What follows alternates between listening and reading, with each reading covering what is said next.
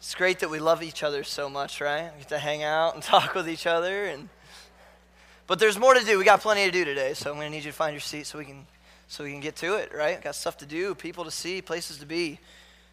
All right. Man, I'm so excited to be up here with you guys this morning. Jeff is out today and just asked me to get up and preach our last Sunday before the Certainty Conference starts, which is fun. I love the Certainty Conference, man. It's so great. We've only been doing Certainty Conference the last couple of years, but we've always done a spring Bible conference at our church, just digging deep into the Bible doctrinally and seeing some things that God would have for us to see, right? Because 2 Timothy 2:15 tells us that we need to be students of the Word and that we need to seek to rightly divide it and to study to show ourselves approved. So that's the entire point of the Certainty Conference, is so that we can just show ourselves faithful of stewards of God's Word and parsing it correctly and dividing it correctly so that we can know what God has to say to us. So frequently what we'll do is we'll take something that might be a little deeper than we would necessarily study on a Sunday morning and just take almost an entire week to just look at one subject. And this year we're looking at something called dispensationalism. Yeah, that sounds pretty fun, right? It is though. It's actually really foundational to how you rightly divide the Word, because there are natural divisions in the Bible. And if you rightly divide the Word as the Word says, then you'll come away with the right conclusions about what God has to say to man. So it's imperative that we know how to rightly divide the Word, and that's why we're taking time to do that. But this morning, before we get to Certainty Conference in a week and we dive into some really maybe deeper things, I really would just like to take a second this Sunday to talk about something very simple. Something that's not so hard to understand, so simple that it's actually rather easy to grasp. And today, I'd like to make sure that before we get to next week and start looking at some really fun, awesome things, I'd like to make sure that we just have a firm grasp on the gospel. Does that sound like fun? You guys down with that? I know that most of you guys in here, you know the gospel, and man, you've been regenerated in Christ, and you have new life, and that's awesome. But man, I would really just like to take a second to look at the simplicity of the gospel and make sure that we all in here grasp the gospel correctly and firmly. But here's the thing, because the gospel, it really is so simple, which is what makes it really the most amazing good news that you could ever find in the entire earth, because it is so simple, and we'll see that in a second. It's not complex, it's not intricate, it's not hard to comprehend, but rather it's simple and it's easy to understand. But therein lies the danger. When you have something so simple, so easy to understand, it provides the opportunity for an enemy to come in and take the non-complicated truth and to make it complicated.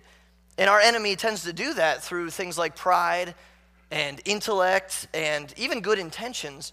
We can take something as simple as the gospel and we can twist it up and make it more confusing than what it is. In fact, the Apostle Paul, he knew about that, and he stressed it to the church in Corinth when in 2 Corinthians 11, he said in verse 3, "But I fear, lest by any means, as the serpent beguiled Eve through his subtlety, so your minds should be corrupted from the simplicity that is in Christ." See, the gospel of Christ is simple, y'all. It's easy to grasp. Anyone can understand it, and that's what makes the message such good news. That's what gospel means. It means good news. But even Paul said, listen, it's so simple, but I fear that the enemy will come, and through his subtlety, he'll ruin that for you, and he'll beguile you. Because what did he do to Eve? He took the simple commands of God, and he added to them. And he wrested the scripture. He wrested what God said. He turned it inside out. He added it to it. He added something else to it that God didn't intend to be there. And because of that, we are where we are right now. Because of a subtle enemy attack on something such as simple as a command, as the words of God, sin entered into the world, and death by sin, and it passed to every man. So we want to make sure that we understand the simplicity that is in Christ, because verse 4 goes on to say, "For if he that cometh preacheth another Jesus, whom we have not preached, or if you receive another spirit which ye have not received, or another gospel which ye have not accepted, ye might well bear with him." He says, listen, if anyone comes preaching or teaching anything other than the simplistic gospel that is in Christ Jesus, that you know, that you've known from your youth, it's a lie. It's not the truth. Don't listen to it, because the enemy's trying to infiltrate the simplicity that is Christ and make it not make sense. That's what he's telling us.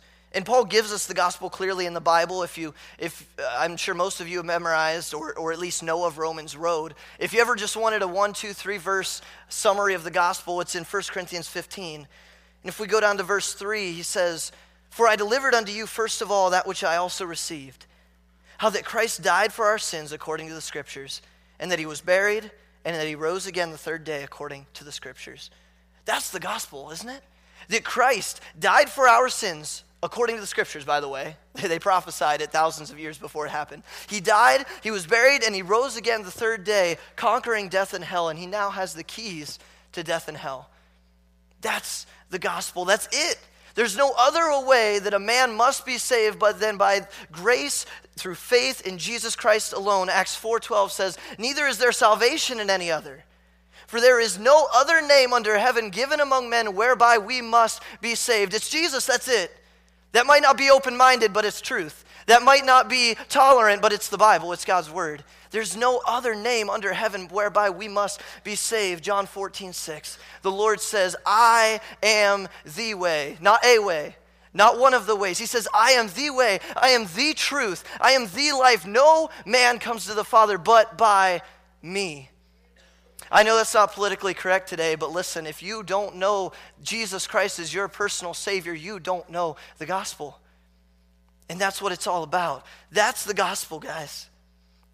Man, I think we should just go home. I think that's good enough, right? But it's so simple that it can be so profound at the same time, and it gives the opportunity for the enemy or someone to come in and twist that simple truth. So that brings us to what I'd like to take a look at this morning, a verse that's so simple that I'm sure that many of you have memorized it since you were a kid. It's one of my favorite passages in the Bible. And can I just ask you today, if you've seen this verse, if you've read it 1,000 times, if you know it by heart, can I just ask you to just look at this verse, look at this passage with new eyes this morning? To maybe with open ears and an open heart, see what God has to say to each and every one of us through Ephesians 2, 8, 9, and 10. Let's read it before we dig in. It says, "For by grace are ye saved through faith, and that not of yourselves, it is the gift of God, not of works, lest any man should boast. For we are his workmanship, created in Christ Jesus unto good works, which God hath before ordained that we should walk in them." See, this passage of Scripture, it's very, very critical to the truth of the gospel, because it addresses what I believe to be one of the biggest, if not the biggest, deviation from the gospel in the world, and that's the issue of works salvation. That might possibly be the biggest deviation from the true gospel. Oh man, I want to keep going, but I don't want to get ahead of myself. So before we get there, though, let's break this down in order. Let's just start in verse 8. I know it's not often that we take a verse that seems so cliche, if I can say that, so common. Everybody knows John 3:16. Everyone knows Ephesians 2, 8, and 9. But man, I just want to take this and let's just rip it apart and let's look at every single word and see, what does God mean by the gospel? And let's get a firm grasp on the gospel this morning, all right? So let's look at verse 8, if you will. It says, "For by grace are ye saved through faith." And let's stop right there before we go any further, because in those 8 words, we see the process of salvation. The process of salvation. And what God tells us is that the process of salvation is by grace through faith. That's incredibly simple, but it's also profound at the same time. I'm sure most of us have heard that at one point or another. I'm sure a lot of us in here know that and have personally received that and do have a new life with Christ. But really, let's just get to the nitty-gritty. What is grace? Salvation is by grace through faith. What is grace? Now, I mean, if you've been in church any length of time, I'm sure even our children could say something that sounds really, really churchy, like, grace is unmerited favor. That is absolutely correct. Good job. What does that mean? I don't know. You could say something as simple as receiving something we don't deserve. Absolutely. But what biblically does that actually mean? And so if we go in the Bible to the first place that grace is ever mentioned, I think that God will shed some light, some truth on what he is going to define grace as throughout the rest of the Bible. It's a very typical principle of Bible study, and it definitely applies here. So let's go to Genesis chapter 6. Genesis chapter 6 is where we see the first mention of the word grace in your Bible. I'm going to start reading in verse 5 if you'll follow along with me. And it says, "And God saw that the wickedness of man was great in the earth, and that every imagination of the thoughts of his heart was only evil continually." There's a lot of absolutes in that sentence. Every imagination was only evil. "And it repented the Lord that he had made man on the earth, and it grieved him at his heart. And the Lord said, I will destroy man whom I have created from the face of the earth, both man and beast and the creeping thing and the fowls of the air, for it repenteth me that I have made them." So all of creation, man included, has corrupted itself on the earth at this point. 6 chapters into the book, man. It's all ruined. It's all been tanked. Look at verse 8. God's ready to judge righteously, might I add. Verse 8, "But Noah found grace in the eyes of the Lord."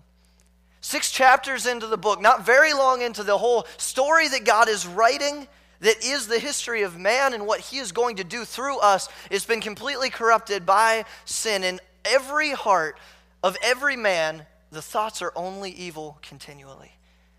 And God, he has to judge. It's been too widespread. The sin is too rampant. The corruption is too, it's just ruined everything.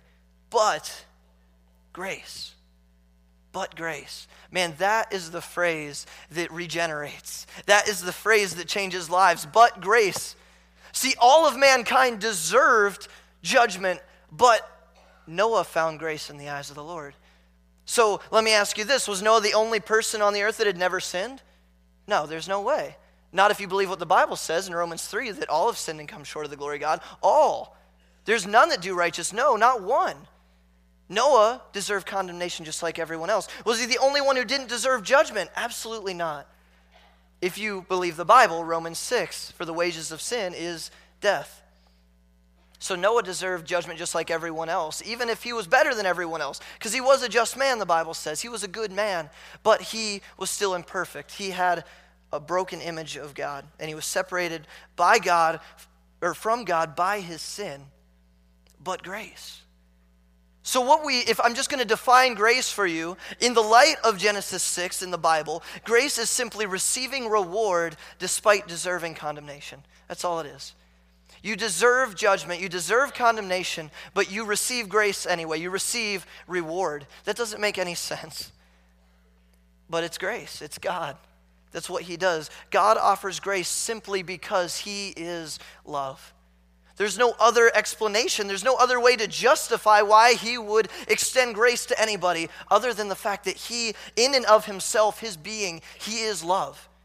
He doesn't just demonstrate love. He doesn't just have the attribute of love. He is love. And because he is love, he makes a way for us. So this grace is what he offers, not just to Noah, that's the first time it was used, but to every person who deserves condemnation. And spoiler alert, that's all of us. We all deserve condemnation, but despite deserving condemnation, we can receive reward. And this grace that God gives, it's only attainable, Ephesians 2:8 says, through faith. It is God's grace alone that saves, but faith alone can attain that. So letter B, let's look at faith. And again, we're going to just look at the Bible and see you can make any attempt at defining faith on your own, but let's just see what God has to say. The definition of faith in the Bible is in Hebrews chapter 11 and verse 1. God says, "Now faith is the substance of things hoped for and the evidence of things not seen."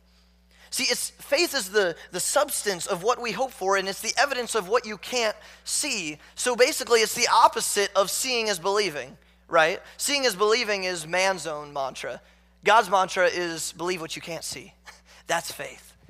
And that's the only way to obtain this grace that God offers, this reward that we don't deserve, because faith is believing with such conviction that God is who he says he is, that we act upon it. Right? That's what faith is. It's not just mental assent to something. It's not just verbal assent to something that it's true. It's believing with such conviction that what God says about himself is true, that we act upon it. That's faith. It's the vehicle. It's the mode of salvation. Grace alone can give salvation, but through faith alone can we attain it. That's what the Bible tells us. Romans 10, verse 9 says that if thou shalt confess with thy mouth the Lord Jesus and shalt believe in thine heart that God hath raised him from the dead, thou shalt be saved. For with the heart man believes unto righteousness, and with the mouth confession is made unto salvation. See, because here's the thing, if faith was just a mouth thing, if it was just a verbal or even an intellectual thing, then verbal assent to the existence of God would gain you eternal life, along with all the devils. Because you know the demons believe in God too, right? They verbally would assent to the existence of God. They ain't going to heaven any day soon. It's more than just intellectually knowing. It's acting upon such conviction that God is who he says he is, that you act on it, and you accept and you trust with all of your heart and with all of your life that God is who he says he is. And he provides us grace despite deserving condemnation. See, faith is a heart thing. It's more than just logic. Sure, logic can lead you to God. God provides logic all around us. Look outside and look up at the clouds. Look at the trees. He gives us his general revelation of his existence through nature. You can see it everywhere. It's logical. Everything was created in such a specific way that it only makes sense that God created it. It only makes sense, but that alone, that mental assent will not save you. Going to church your whole life and believing that God exists will not save you. It's by his grace through faith. It's faith in what God has done for us that we don't deserve. It's what Romans 10:10 says, that the heart believes. That's how we're saved. Faith is what brings us to God, and grace is what actually saves us, right? So faith in what God says is what brings us to God, and then grace is what actually saves us. All right, let's go back to Ephesians 2:8. So he said, for by grace are ye saved through faith. And then it goes on to say, and that not of yourselves, it is the gift of God, not of works, lest any man should boast. So what I want to take a look at next is, we just saw the gift and what grace is, but next I want to see the problem with works prior to salvation. The problem with works prior to salvation. And the reason this is so critical and so important is because this works thing, it's at the heart of every religious group other than Christianity. I don't care where it is. Take any other world religion. At the heart of it is works salvation. You have to do something. You have to follow a leader's rules. You have to maintain a moral code of conduct to be saved. That's every other religion except for true biblical Christianity. And that's a big problem. So if we don't understand this simplicity of the gospel, we can easily wrest it so that we rely in and we have faith in our own works to save us, and that will send many, many people to hell, because that alone can't save us. Because it's not of works, lest any man should boast.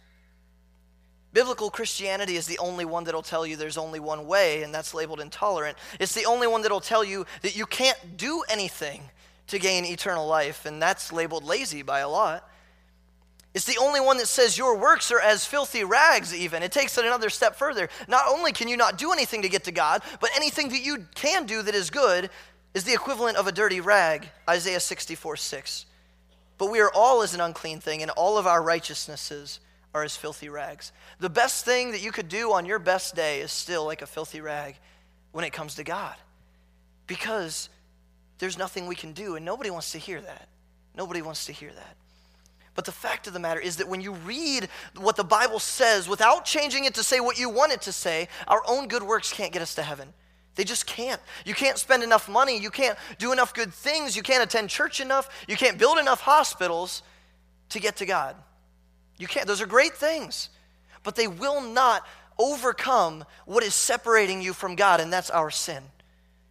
Ephesians 2:8 says that salvation is a gift from God. So, letter A, one of the reasons or one of the problems with works prior to salvation is that gifts aren't earned. Gifts aren't earned. You know, I just punched into Google to find gift. And even Google understands. It says, a thing given willingly to someone without payment, a present. Even Google understands that you can't earn a gift. It's not that hard. So why do people automatically think that I need to earn this gift of eternal life? I don't know. Maybe it's just our human nature that we need to work. I know as a man, you have pride that you need to work to earn your income, and that's a great thing. But when it comes to eternal life, there's nothing you can do to earn it. You can't work hard enough. You can't do enough good things. There's only one way. And that's the problem with relying on your works prior to salvation, because they amount to nothing. It's a gift from God. You can't earn it. The nature of a gift is that it is free. Romans 6:23 says, the wages of sin is death, but the gift of God is eternal life through Jesus Christ our Lord. That is the gift that he offers to us. It's receiving reward despite deserving condemnation. God's gift to mankind, it's eternal life, which displays his grace, because we certainly don't deserve that reward, do we not? We absolutely don't. We deserve condemnation for what we've done to him, for how we've corrupted the story that God was writing. But it's a gift, and that's the nature of a gift. And if you could work to earn it, you need to understand this. If you could work to earn it, you would nullify the cross completely. Galatians 2:21 says clearly, I do not frustrate the grace of God, for if righteousness come by the law, then Christ is dead in vain. There's no point. If salvation comes by the law, which was just a system of rules given to Moses and given to the nation of Israel before Christ died on the cross, if that could save you today, it nullifies the cross of Christ. Think about this. If you're in here and you've never actually understood this whole Christianity thing, and you've just thought, well, why can't there be many religions? Why can't what Buddhism says also get you to heaven? Oprah Winfrey. Why not? Because listen, that was like a really old reference. I don't know why that came into my head, but anyway. There's like a really cool YouTube video of like Oprah saying there's like many roads to heaven, and then like some Christian lady standing up and saying, no, there's not. You should look that up. It's from like the 90s. Where was I? Okay, so think about this. If you've ever wondered why there isn't more ways to get to heaven, or why you couldn't work your way to earn it, why would Christ endure the suffering of the cross if there was any other way? Why in the world would he go through that? Why would he leave his divine authority in the heavens and put on flesh and come down here only to be mocked, beaten, bruised, and hung on a tree to die? Why would he do that if there was any other way? I think logically you can understand there's no other way. And you can't debate with me that he didn't die, because that's a historical fact. You can look in non-Christian history books. You can look in secular history books, and they will, well, maybe not the ones today. They might just forget about it completely. But secular historians will tell you there was a man named Jesus Christ, and he died on a cross. Why would he do that if there was any other way? That's the problem with works-based salvation. There isn't another way. You can't work there. It's only through the work of Christ that we can be saved. Another problem with works-based salvation, according to Ephesians 2:8 and 9, is works allow boasting. Works allow boasting. If our good works, think about it, if our good works were able to secure salvation for us, it would be of our own power, right? And just human nature, we would boast in how much better we are than other people. We probably do that already to some degree. Maybe we don't say it out loud, but we do it in our heads. We're constantly looking and judging other people compared to us, or maybe we come up short because we're judging ourselves compared to other people. And if salvation was by our own power and our own works and what we can do to get there, we would boast in ourselves. But check out Romans 3:27. Paul says, where is boasting then? It's excluded. By what? Law? Of works? Nay, but by the law of faith. Therefore, we conclude that a man is justified by faith without the deeds of the law. See, faith wipes out boasting. The law of faith and what Christ has done for us completely wipes out any bragging rights, because we're so far removed from God, we can't do anything of our own accord to get to him. It's only through faith in his grace that we're saved. And we can't brag about ourselves in that, because all we did was acquiesce to that fact. We did nothing in and of ourselves to get to it other than bow our knee and say, yes, Lord, you're the supreme authority. That's all you can do. And you can't boast in ourself when it comes to salvation. But what you can do, Psalm 44:8, in God we boast all the day long and praise thy name forever. Psalm 34:2, my soul shall make her boast in the Lord. The humble shall hear thereof and be glad. 2 Corinthians 11:10, Paul says, as the truth of Christ is in me, no man shall stop me of this boasting in the regions of Achaia. He says, as the truth of Christ is in me, I will not stop boasting. Of who? Himself? No, of Christ. As long as the truth of Christ dwells in me, I will not stop boasting about my God and my Savior because of what he's done for me. And that's the point. That's the point. If we can't do it in and of ourselves and only God can do it, who gets the glory? God, every time. Every time. If we can do it of ourselves, or if we can gain salvation by praying to some guy, who gets the glory? Some guy, or we do. But salvation doesn't come by man, it comes by faith in what Christ did on Calvary. The problem with works prior to salvation is they don't get you anywhere. They don't get you anywhere. They're not bad things, but they don't get you eternal life. And if you want to look at it this way, the only work, I say that with air quotes if you're listening on recording, the only work that you can do to be saved is to trust in the finished work of Christ on Calvary. That's all you can do. That's all you can do to obtain salvation. Now here's the thing. I really love verses 8 and 9 of Ephesians 2 because they completely destroy every other religion that has a works-based salvation, which would be 99% of them. But the problem is that most of us would agree with everything we just looked at. That it's like, yeah, man, there's no reason. It's just an amen fest. Awesome, not of works, but only by grace, through faith. I believe you. Awesome, God's great. But the problem is that we don't often read verse 10, and we definitely don't memorize verse 10. We memorize Ephesians 2, 8, and 9. But let's continue reading in the passage. Ephesians 2:10 says, for we are his workmanship, created in Christ Jesus unto good works, which God hath before ordained that we should walk in them. So before we get our anti-work boots on and say that there's nothing we can do now, we need to look at verse 10, because the problem with works prior to salvation is they don't work. That's the problem. But number 3, there is a purpose to works post-salvation. There's a point to them. There is a purpose to works post-salvation. Go back to verse 10. It says that we are Christ's workmanship, and all that means is literally we are his product. He has created us. We are a product of the creation of God unto good works. Created in Christ Jesus unto good works. See, what I want us to do here today, if you've never noticed this before, is compare and contrast the difference between not of works and unto good works, because they're within 2 verses of each other.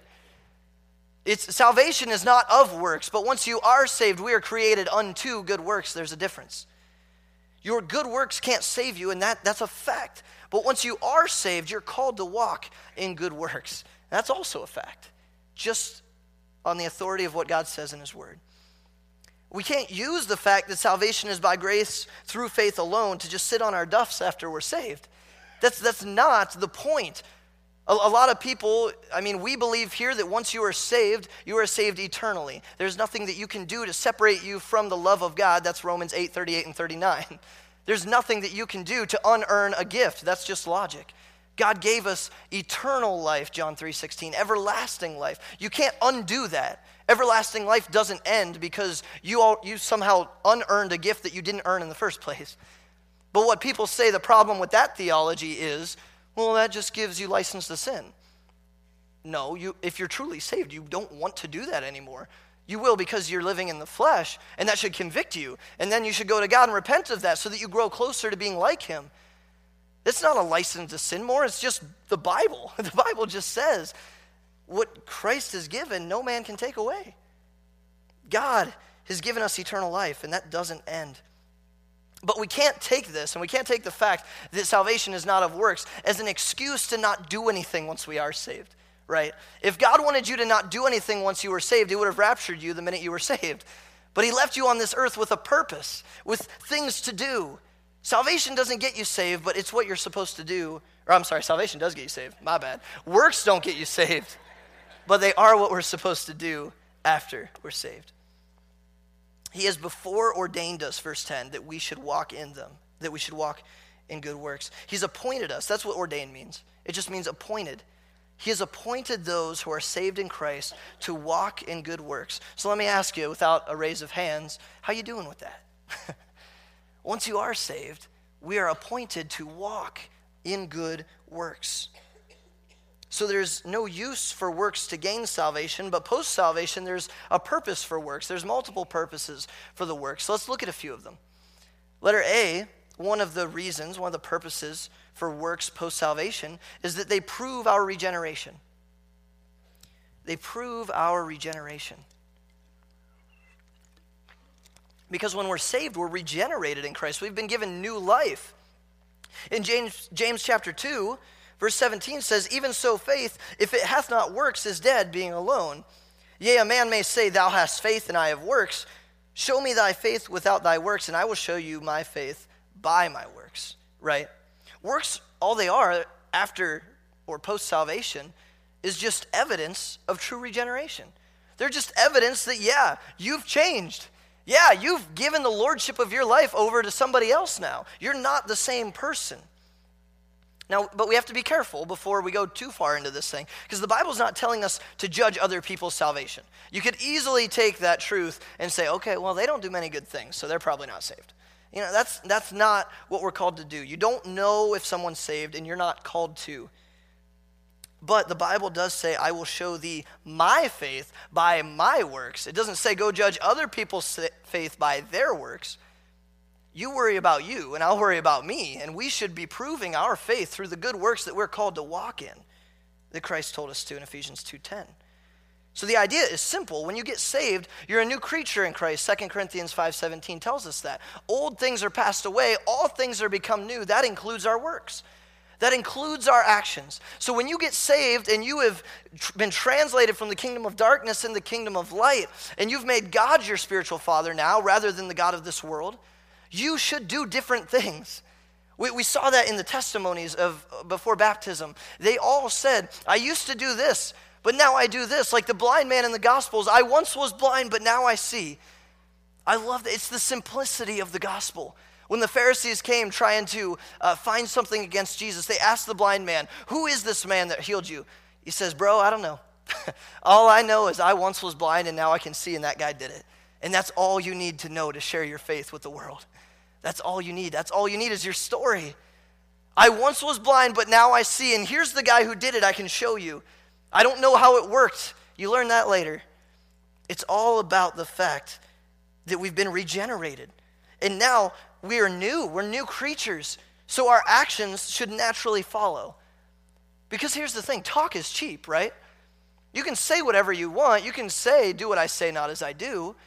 But our actions prove what our heart says. James 1:22, be ye doers of the word, not hearers only, deceiving your own self.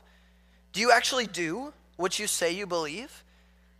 Because that's important. That's just, I'm not asking you, be careful, I'm not asking you to doubt your salvation this morning. I'm just saying, does the claim fit the evidence in your life? Does the claim that I'm a Christian, that I'm a born-again believer, fit the evidence of your actions that are manifested in everyday life? Because they should. Yeah, we screw up. Yeah, we say dumb things. Yeah, we do dumb things because we're still in this flesh. And until the Lord gives us a new body in the rapture, in 1 Corinthians 15, like it says, and we're all changed in the twinkling of an eye, we'll still have this flesh on, and it's fallen. But you should make a conscious decision every morning to put your armor on, right? Ephesians 6. You should make a conscious decision every morning to yield your members as servants of righteousness rather than servants of the flesh, Romans chapter 6. It's a conscious decision that we have to make, but it's worth it because we're new creatures, right? Old things are passed away. Praise the Lord, right? I don't want that old stuff anymore. I'm a new creature in Christ Jesus. And my works prove that. That's all I'm saying. They are proof of our regeneration. That's one of the purposes of works post-salvation. Letter B, a second purpose of works is that they progress our relationship. I said that kind of weird. They progress our relationship. Back at verse 10. For we are his workmanship, created in Christ Jesus unto good works, which God hath before ordained that we should walk in them. Walking is forward motion. If it wasn't, he would have said walk backward in them, right? That doesn't make any sense. Walking infers forward motion, and our walk with Christ is a movement that progresses throughout our entire life, right? We progress and we move forward with Christ through our entire life, but the speed at which that walk moves is based solely on how fast we want it to, right? So as you walk with Christ your entire life, you can either never grow or you can grow leaps and bounds. That's why there's people who are much older than others, but the younger sometimes seem like they're more spiritually mature than the other because one took their walk more seriously and they progress their relationship faster. Your physical age doesn't necessarily imply your spiritual maturity. But our relationship has progressed through these good works because if you've been made new in Christ, you will want to do things he wants you to do, right? That makes sense. So doing things that he commands you to do, such as love God, love your neighbor, other things the Bible says, it will progress your relationship with him. So, for example, praying, reading your Bible, both are works, right? Both are good works. They're actions. They're what we do. Neither in and of themselves will save you, right? Reading the Bible in and of itself will not save you, although it is, faith cometh by hearing and hearing by the word of God, but there has to be faith. Just reading the Bible doesn't save you. Just praying doesn't save you. But after you're saved, after you finally trusted in the grace of God, they will make you grow.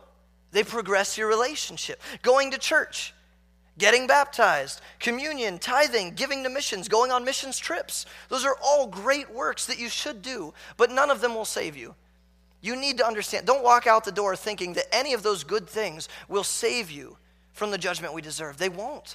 They're great things. They won't save you. But post-salvation, they will bring you closer to Christ's heart after you've been washed by his blood. Because, man, you start giving to missions and you start going on missions trips, you start seeing what God sees, and you start to have the heart that God has for lost people. You start coming to church more. You start to have a heart for the body of Christ like Christ does. You grow closer to God through these good works post-salvation. But prior to salvation, they don't do anything for you, okay? But they will help us to grow after we've been saved. So walking infers progress. So what I want to tell you today is don't sit on a couple good works that you did years ago. Because we're not called to sit in good works, we're called to walk in them. So get up and walk around in good works, man. Do great things for people. Show them the love of Christ by your actions. It'll do our hearts a lot of good. Because my fear is that we take the works can't save you thing and we translate it into post-salvation, and then we don't do anything after that. But we're called to show the love of Christ through our works now because we've been changed. So they progress our relationship. Letter C, they proclaim our motivation. Good works post-salvation proclaim our motivation because we're motivated by the love of Christ. Or we should be anyway. When we do good works, we share that love of Christ with other people through charity and through hospitality. So obviously, we're called to love the lost world, right? We should, because God loves those who are lost. God came to seek and to save that which was lost. That's why Christ came when he came the first time. So we should have a heart for the lost. We should love them and show them that Christ is different than everything else. Everything else you could put your hope in. Christ is different. Love your enemy, Christ says. But we're also called to love each other, the body of Christ in particular. Look at John 13:34. Jesus says, "A new commandment I give unto you, that ye love one another as I have loved you, that ye also love one another. By this shall all men know that ye are my disciples, if ye have love one to another." He's talking to his disciples. He says, by this shall all men know that ye are my disciples, if you have love one for another. Loving the brothers, loving the sisters in Christ is how people know that we're the disciples of God. That's what he says. When we have division among ourselves, in contrast, how does that proclaim Christ? It doesn't. When we don't love the brothers more than anything else, when we don't love the body of Christ, it doesn't proclaim anything to the lost world. They look and see, like in the book of 1 Corinthians to the church of Corinth, they see brother suing brother and going against each other and arguing and fighting. That division doesn't proclaim anything to the lost world. But when we love the body of Christ. And by our brotherly love for the body, that's how we show Christ to the world. 1 John 4:7 says, "Beloved, let us love one another, for love is of God, and everyone that loveth is born of God, and knoweth God." Skip down to verse 11. Verse 11 and 12. "Beloved, if God so loved us, we ought also to love one another. No man hath seen God at any time. If we love one another, God dwelleth in us, and his love is perfected in us." Christ wants us to love each other, and that's really important to God. But it isn't just about loving each other in word, it's about our actions. It's about our works. We love each other by showing, by expressing our love for one another. And those things happen in different ways in the Bible. Check out 1 Peter 4 in verse 8. It says, "And above all things have fervent charity among yourselves. For charity shall cover the multitude of sins." Study that out sometime. That's fun stuff. Verse 9, "Use hospitality one to another without grudging." So he shows us charity and hospitality are ways that we can love each other. And charity is just love in action. That's all it is. It's just putting your money where your mouth is. It's just putting the works with the love that you say you have. And we should share that with the brethren, with the body of Christ. Hospitality is just entertaining guests and providing for them and just loving on them. That's what hospitality is. And that's important for every single one of us. And especially next week, man. Because I really, really want to say this for us. Next week, when we start the Certainty Conference, we're going to have tons of people from out of state. Seriously, I don't know. It might be over 100 people. I don't know. We're going to have a lot of guests from Georgia and from Michigan and from Missouri. We're going to have, and from Kansas, all sorts of guests with us to study the Bible. And guess what? They're all brothers and sisters who believe what we believe about the Bible. We should love on those guys more than anybody else and show them the love of Christ, because that's what we're called to do.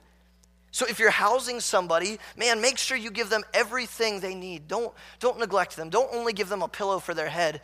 Man, make sure they have everything they need. Make sure that we're showing the love of Christ to the brothers and sisters that travel here and that we're housing. Man, make sure that we're doing that.